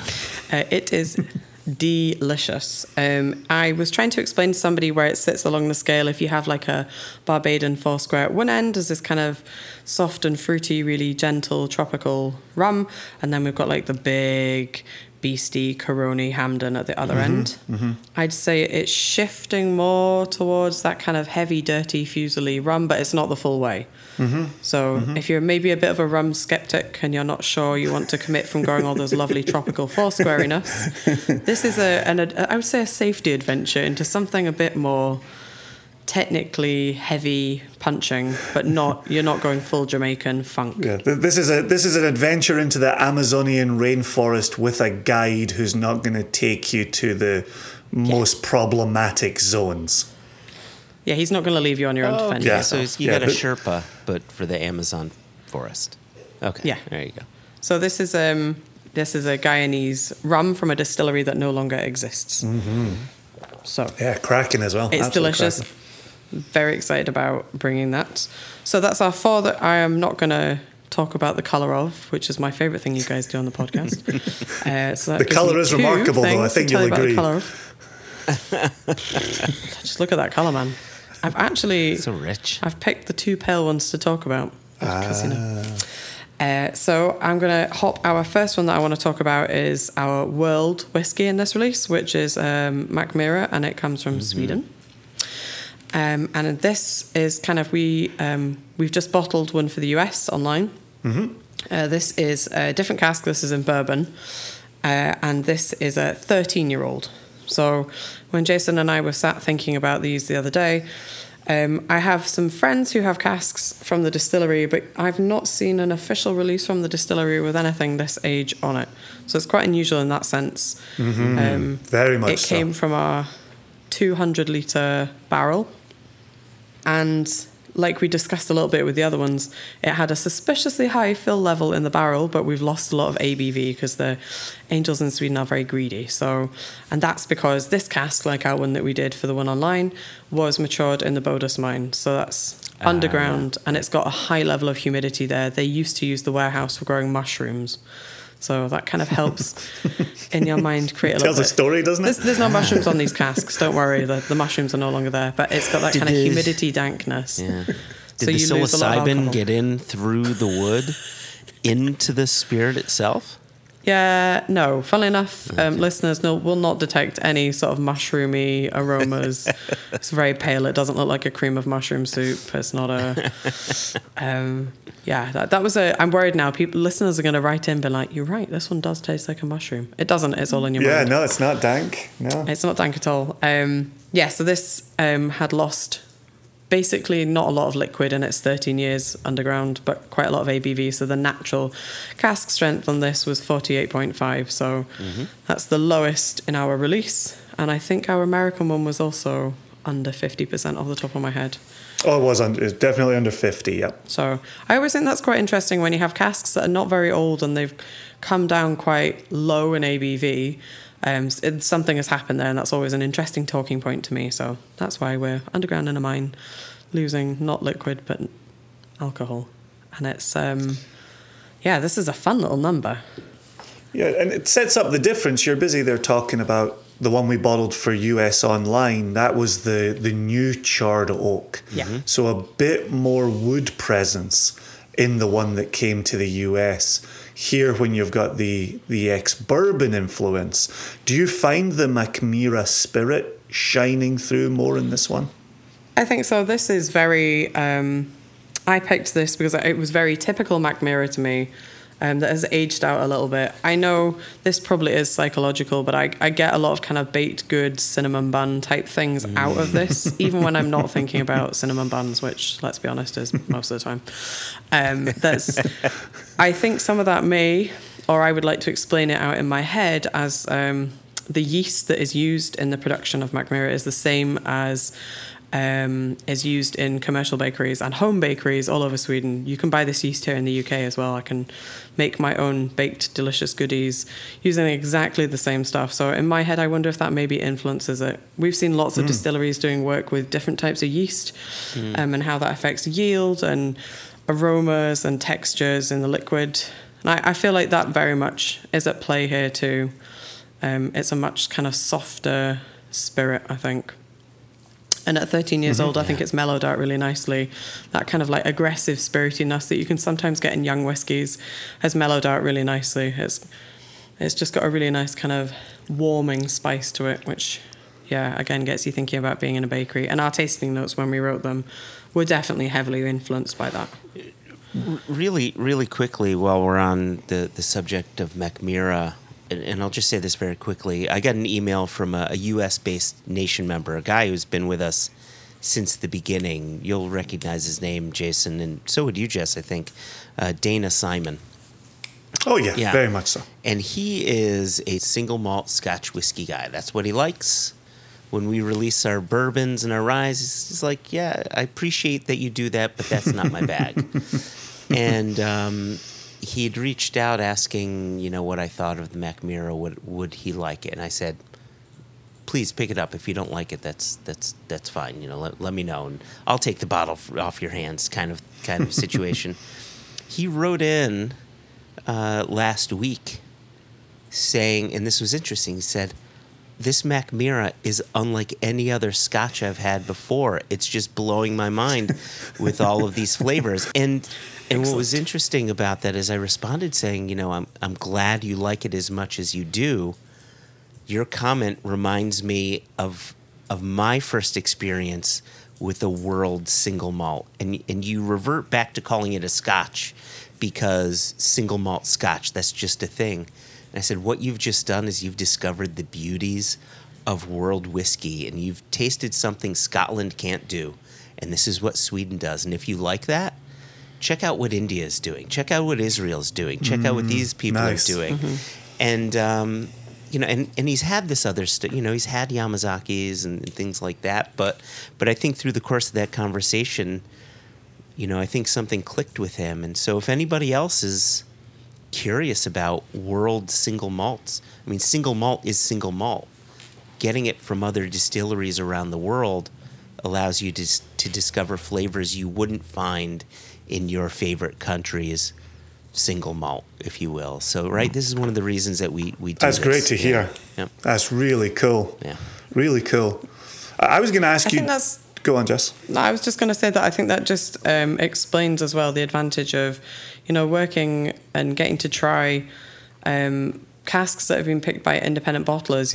If you like the flavors and then maybe the palate influences that we let guide us when we're picking casks, then maybe it's a slightly, I'm going to say in inverted commas, like a safer bet to pick a world whiskey that we've picked on the basis that if you're enjoying the other whiskies that we like, there's a good chance that we've picked one from somewhere that a territory you're not familiar with that you may also like to. Right. We can be the Amazonian guide, making sure that you get to the right whiskey spots. That's what we're all about here. I was going to ask you, just as I saw you tasting it again there, for that 48%, and that's natural cask strength, where's the texture at, being a representative texture guy? I've just realised it says 47, so we've dropped an even further 1%. I think the texture is there. It's funny, and I get that again with these whiskies that have naturally dropped their ABV. I don't feel like in my head they feel like whiskies that have been watered down. If you taste a whiskey and it's been brought down to 46, 47 like this, I get a very different texture experience than one that has naturally come to that point. I had the same with our Aberfeldy in one of the earlier ROW releases. It's got tons going on the palate. It doesn't feel like a thin, lower strength whiskey. I think because it's brought itself to that conclusion. And again, I'm not a scientist. I'm sure there'll be plenty of people listening to the podcast who can tell me scientifically why I may feel that way. It's not thin at all. It's got a lovely kind of rich mouth coating oiliness to it, which is surprising to me because I don't really associate Macmira as being particularly oily. But we definitely got notes of kind of like a linseed oil, I think, when we were talking about what we were drinking. And it's not all sweet. It's not all the bakery goodies. There is a touch of kind of like aniseedy, something slightly more savoury at the back of it. So if you maybe think, this is starting to sound like a very sweet and jammy whiskey, I don't think it is. It does a trip through everything, and it comes back to this lovely kind of like stewed fruitiness. But it's got this kind of sawn timber aniseed bite at the end. I like that. I think you and I had written something along the lines of like, take it to the forest and drink it. You know, very kind of, that could work in Sweden, but we could also be right back in the Pacific Northwest in your flannel shirt with an axe. Aha. No, something else. So, yeah. Linking us all the way back. Yeah, look at me doing that. Yeah. Should we talk about the colour of this? I'd say it's quite golden. Sort of like, I was going to say, boy, it sounds delicious, but all three of us selected this cask in concert, so we know it is delicious. It's just been, time has passed between the selection and the movement and the bottling and the bespoke bottles and the labelling.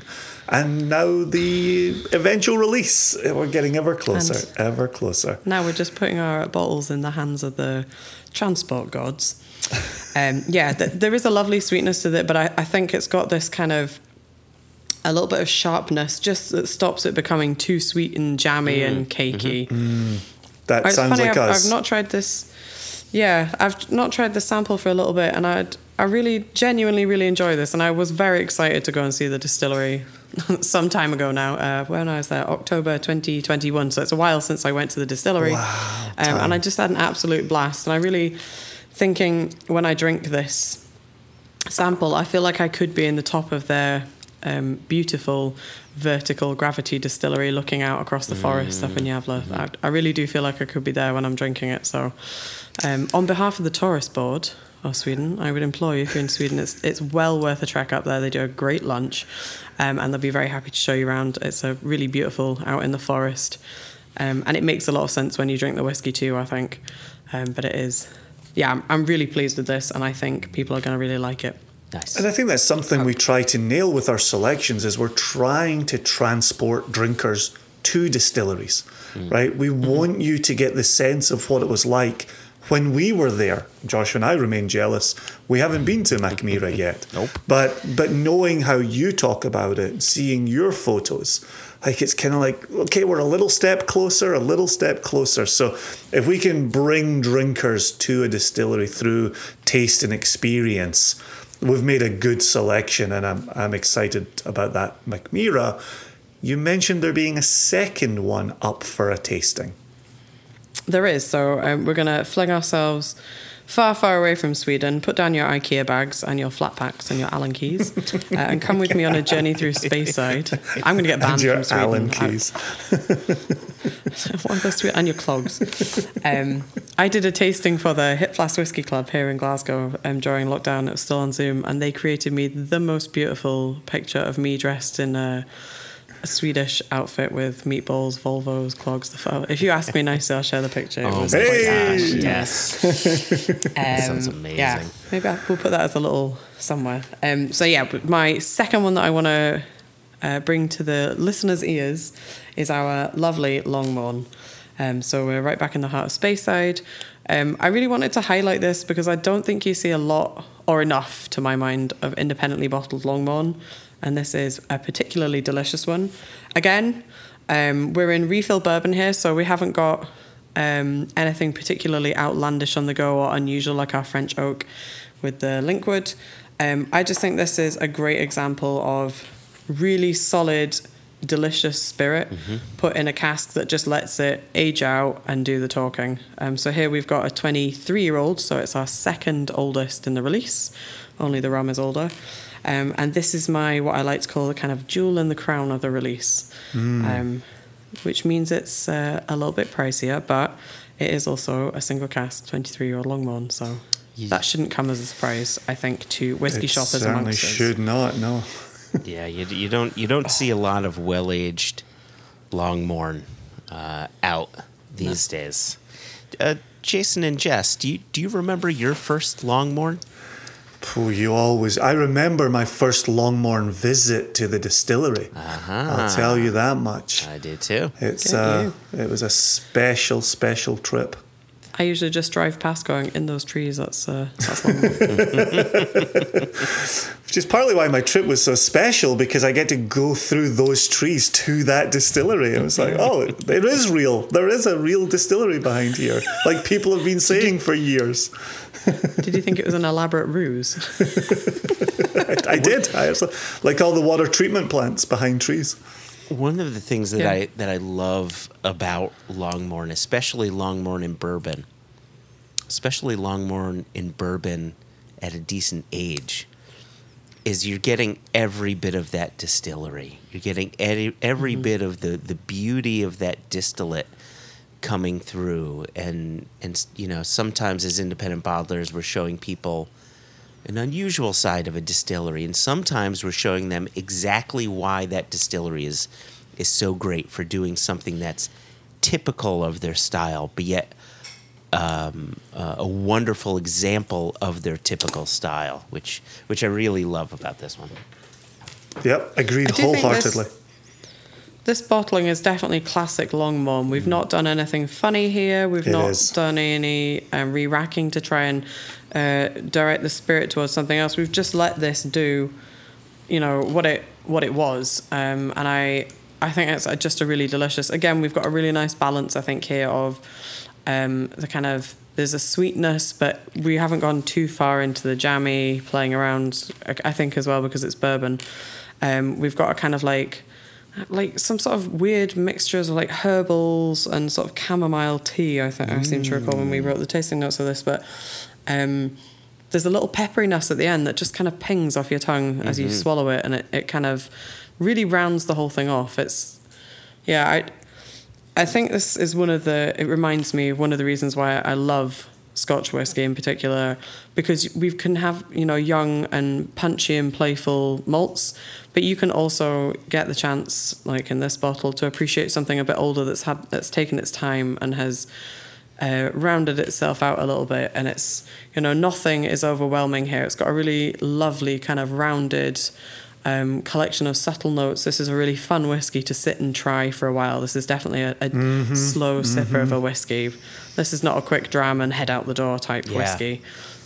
You've got that kind of, you know, lovely kind of patisserie bakery notes here too, but this cracked pepper that when I came back to it when we were writing it up and taking samples, I just kept coming back to this black pepper that's just a little bit zingy. It's also a noble whiskey, I think I would like to call it. That's well said. A noble whiskey that is the jewel in the crown. Listen to this. This is pro level today. I like hearing about this black pepper note because it tells me that the cask, even at refill, still had an influence, right? Yeah. Something was still coming through. It then suggests to me that you could have some of that wood framing on flavors and textures, so you don't have an older kind of flaccid Scotch whiskey here. Like there's still structure to it. Makes me very happy. Yeah, I think we've bottled it at a great age. I feel like this probably could have gone on a little bit, but it was just doing a lot of kind of talking, and even having a little sip now while you're talking, it's really making my mouth water, which is not good for editing sounds on a podcast. I like the ABV on it too. Like 51.8 for a 23-year-old is just a nice, solid ABV. It's got enough alcohol to keep the structure. I like what you said, Jason, before about the structure of the whiskey. And I'm looking at the flavometer that we have. Again, back to the redesign of the labels here, right? We've slightly redesigned our flavometer. But not too much. It's always a popular talking point, this flavometer. Just the Why would look not trademark of it. this word? We adjusted the look of it slightly to match the label. And what's shown here is how much of that floral component is here. And you said it before with the chamomile tea, that sort of just delicate white tea coming through, which is so nice. Yeah, I think it's quite surprising how delicate this whiskey is for something that's over 50%. Yeah. It's quite a contradiction. You wouldn't expect it. You know, if you had to pick the ABV on this, I think you would maybe lean more towards the kind of Macmillan numbers than maybe this. I was very surprised by how kind of nice. It's not a in-your-face shouty whiskey. Yeah, I think Noble is a good fitting for it. That's awesome, Jess. Awesome. Well, we will continue to update listeners as they make it around the world, as they appear in new places, as they become available in the UK.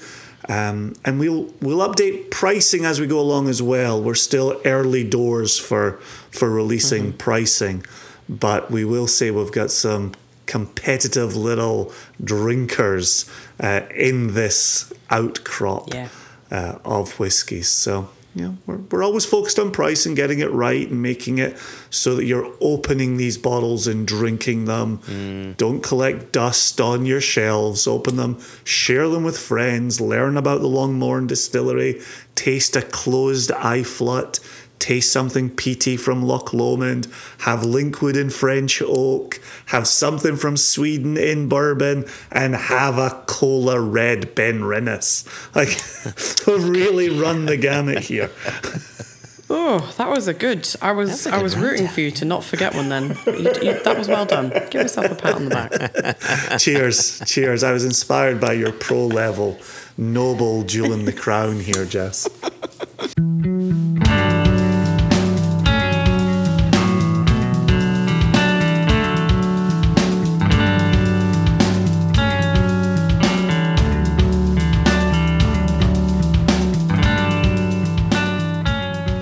So Jess, can we have some emails that we wanted to get to, but I'd love if you wanted to stick around with us and read some of these emails. We'd love for you to hang out with us. Sure, hit me You up. don't have to I shuffle. love some admin on a Friday. No, these aren't complaints. These aren't. These are the good kinds of emails. These are good emails. Okay, I can handle good emails. They sound fun. All right.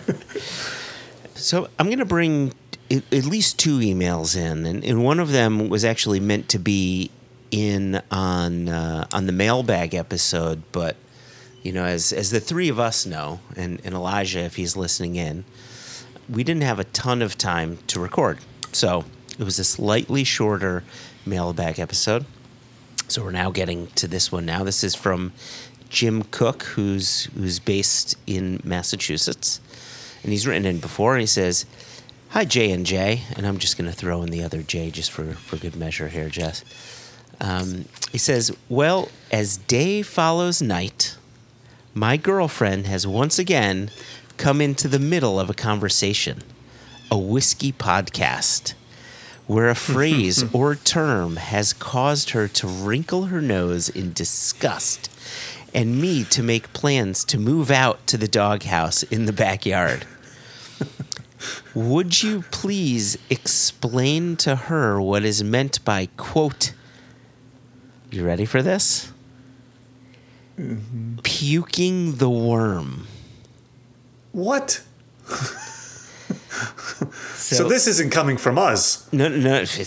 I've never said this term. Let me finish. He's got a closing sentence here. He says, "You guys have been so helpful in years past that I'm confident you can relate the proper answer." And he has come to us before, and he says, "My girlfriend has complained about X. Can you please explain it so I can keep my relationship going?" Puking the worm. Is this? Yeah. So Yeah. I believe it comes from former tequila days when the worm was in the bottom of the bottle. And I believe that puking the worm suggests you had so much tequila that you also downed the worm at the bottom of the bottle, and you were so drunk that you brought it all back up, including the worm. So, is that you just making a supposition after having watched Poltergeist 2? Or So hold on, stop. You've made an assumption that I have seen Poltergeist 2, which I have not seen Poltergeist 2. you should watch it just for that scene, for the puking the worm scene. It is frightening. Listeners will know. Oh gosh, the worm turned into a big demon that came out of Craig T. Nelson's mouth. I'll have to share the clip on her Facebook page. Anyway, Yeah, I'm good. I'm good. That's not a thing I need to watch see. it, Jason. So that's your understanding of the term. That's my understanding of that term, and it's fallen out of favor. Jess, what is your understanding of the term? I've honestly never heard this term before, and I'm too frightened to Google it. I know, it'll set off the algorithms. You don't want that algorithm in your... I'm going to get so many like adverts for like anti-parasitic tablets or something. I would have You assumed might end up watching Jason's- Poltergeist 2. Ooh, that's assuming I've watched Poltergeist 1. Easy. You haven't seen Poltergeist 1, Jess? You know better than to assume I've ever seen any movie ever. Jason earlier was surprised I'd seen Anchorman. I was like, even I'm not that basic. I remain surprised. I like to keep you on your toes. I'd love to hear the context in which that phrase was being used. What podcast are they encouraging you to puke the worm or not puke the worm? Like, don't drink because you'll end up puking the worm. So I have never heard the term before, but I definitely made the same assumption that Jason has made. Initially, I thought, well, wait a second, was this maybe the term used when they would clean worm tubs? No, that seems too far-fetched.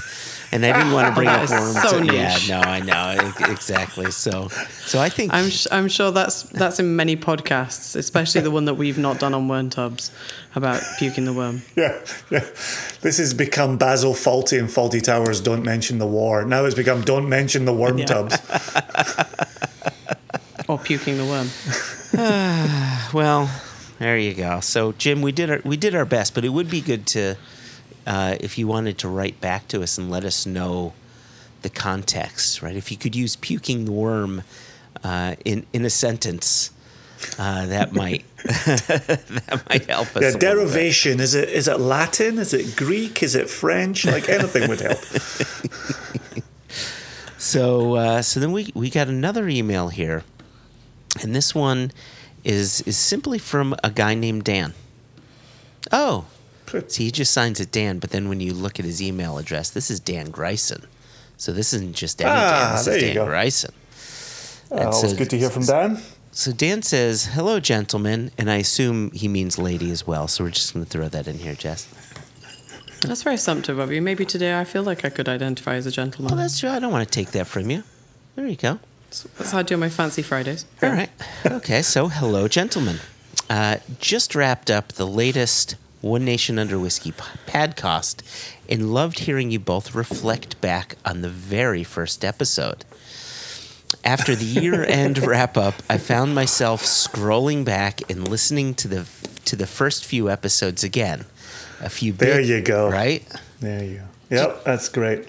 A few bits and pieces, or is it Bob's, I found fun and wanted to share. And so this is him sharing from his first few episodes.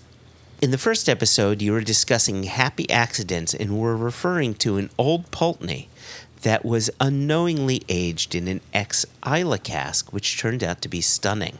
Do you remember that whiskey, Jason? Yes, I absolutely remember that whiskey. I picked that up in November of 2011, I believe. Yeah. He continues, lo and behold, just last year you had your own happy accident with the first fill bourbon / first fill sherry Daluane. So it's true, happy accidents do happen.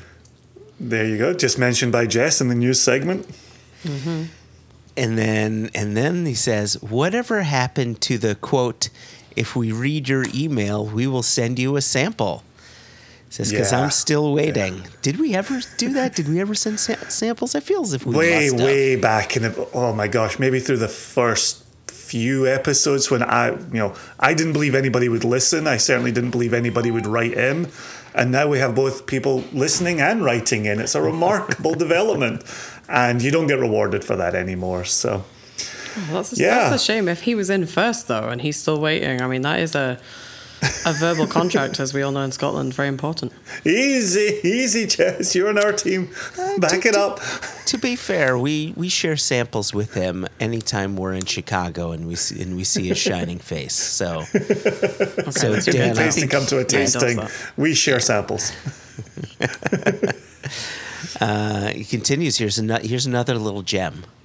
The birth of the paperboy. This is something I forgot. Ready? He says, Initially voiced by Joshua in his best Paperboy voice, he finally emerged in episode 3 and has been ringing in the news ever since. I don't remember voicing the Paperboy. Do either of you? Wait, was that you on the BMX? Yeah. Oh, Jess, I forgot to tell you. I was going to pick you up on my BMX. That's why you had a mouthful of hair. Just all curls in your face. Instead of a flat cap. A flight cap. Yeah, that's great. I have to go back and listen to that myself. The birth of the Paperboy in episode 3. That's wonderful to hear. There was also, you know, I'm not gonna say it yet because he may mention it on this. Okay. Okay. But if ask me as I get to the end, and it just ask me as I get to the end if he mentioned it. So anyway, he continues. He says, "You mentioned doing an interview on Skype. Man, is that a forgotten platform? How did they not dominate the pandemic era? Zoom just came in and 100%. stole that away, right? Yeah. I remember us I've always using wondered Zoom that. for a little bit before Zoom was Yep. Zoom. Yeah. Yep. I thought that all the way through the pandemic. We're all on Zoom. Skype's been around for 10 years, 15 years. Why aren't we on Skype right now? Yeah. Never happened. Yep. Spot Zoom. on, Dan. Zoom was a more efficient video platform. Yeah. Jess, do you know what Skype was? Yeah, I used to use it at uni. Okay. Right. It old was days. there. We had it. It was a thing. Yeah, And then it went away. Oh, Wild. Jess, you're going to like this. Okay. In episode 3, the Seattle Jubilee recap, Aha. we hear for the first time the voice of Jess, or as Joshua introduced her, Jessica Lomas. Yeah. Hey. I That's remember me you with saying, my, ooh, full name check there. Yeah. I stand by that. Yeah, and that's me with my amazing transatlantic accent, because I remember you telling me when the podcast had dropped that I was in it, and I listened to it and I didn't recognize myself, and I had to get the time codes off you as to where I apparently appear as some pseudo-American talking in an accent that I don't recognize as my own. But I do remember that. You I just remember that listened bit well. straight through your own interview. I was like, oh, she sounds very familiar, but not. Those are my words. Wow, who else did he talk to? Yeah, I could see you running around the Jubilee with a mic, chatting to people at stands, having a little dram, and then disappearing off somewhere into the distance of the festival. Mm-hmm. Yeah. Those were always excellent episodes where we were just completely broken men the next morning, just talking to each other in the huskiest 3 packs a day kind of voice, and just trying to get through 50 minutes of talking to each other so that Joshua could add interviews later in post. Yeah, we sounded so bad. We sounded like the little old people on oxygen machines sitting at the casino, just pulling the slots lever. Right. I'll take another Jack and Coke. That's how I felt the next morning. And then it was a great night. I think that just means you've done the festival right. I mean, you shouldn't really be waking up being ready to hike a mountain feeling... But I was never hungover. It was never, ever about being hungover. It was just having talked. Yeah, it's the shouting. Yeah, just constantly. So, all right, that's a good trip down memory lane. Is there more? Yeah, there's a bit more. Last but not least, and by the way, this will be the second time he says last. So just know that this is not the last. He would do well on this podcast. He would totally. Because that's a lot of our endings sound like that as well. Last but not least, hearing Joshua say, quote, on wax, and Jason having no clue what that was. And now I almost feel like Jason uses the phrase more than Joshua. Yeah, he definitely does. It totally does. It says, that's all I've got for you today. Loving the content more than ever, although I'm enjoying a trip through memory lane. Easy to listen to a few in a row. The first season all seems to be a tight 35. And it says, last point, I thoroughly loved A Sense of Place by Dave Broom. Amazing book with gorgeous pictures. Yes, Jason, I actually read all the words. Even a fan of the horror genre likes books for more than just the pretty pictures. Wishing you all the best in 2023 and hope to see you out on the road this year, Dan. There you go. Was it Dan Grayson who gave me a hard time for putting horror movie viewers over the coals for them being a 100%. low ball sense of entertainment? They hit the lowest common denominator. 110%, Jason. 110%. Easy with a 10. Easy. Pump the brakes. Listen, we're taking care of business here. Can I just throw in one more email? No. Oh. No. But I want to get the thing. Did he cover the thing that you wanted us to remind you about? Thank you. No, he didn't. So the thing that I often think back to, and we did this once, and I thought it would be a recurring feature, and it wasn't, and I don't know if I'm thankful for it or not. But we did a commercial for your cleaning crew. And we did like voice characters of this. Wasn't that Cecil? Cecil. Oh my gosh. And the outtakes on that were amazing. Well, amazing for us too, because, so inside. But yeah, Cecil. Yeah. Wasn't it, you said cleaning crew, wasn't it the gardening crew back when we had a gardening crew a decade ago? Yeah. Yep. Gardening crew. Yep. A million years ago. I do remember the recording of that. It was hilarious.